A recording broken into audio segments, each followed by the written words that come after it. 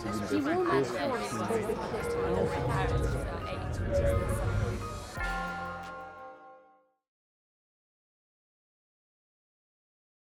very much.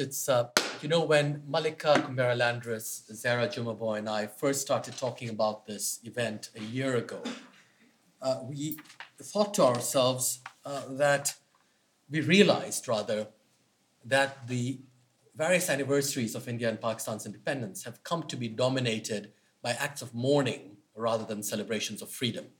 Now, the acts of mourning are obviously very important because the partition of India was an extraordinary, brutal, and violent act or set of acts. However, we shouldn't lose sight of the freedom that it was also meant to deliver these two countries.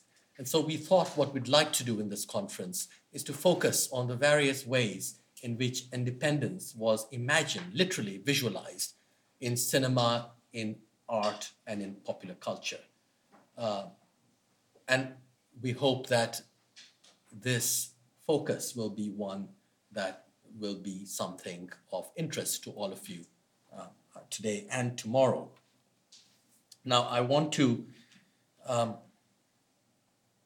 begin then, before starting off with the first panel appropriately on partition, or rather on the way in which partition itself is being reimagined in museums, in exhibitions, and galleries, to thank those who have sponsored this event.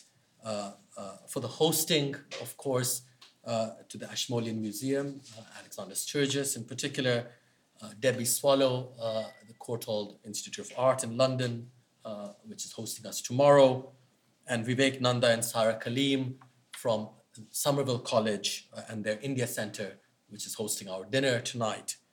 The funding for this conference has been made available from the Marchioness of Winchester Trust, from the Radhakrishnan Bequest, from the John Fell Fund, and from the Oxford Research Center in the Humanities. And last but certainly not least, the most difficult task of all has been that of logistics and administration.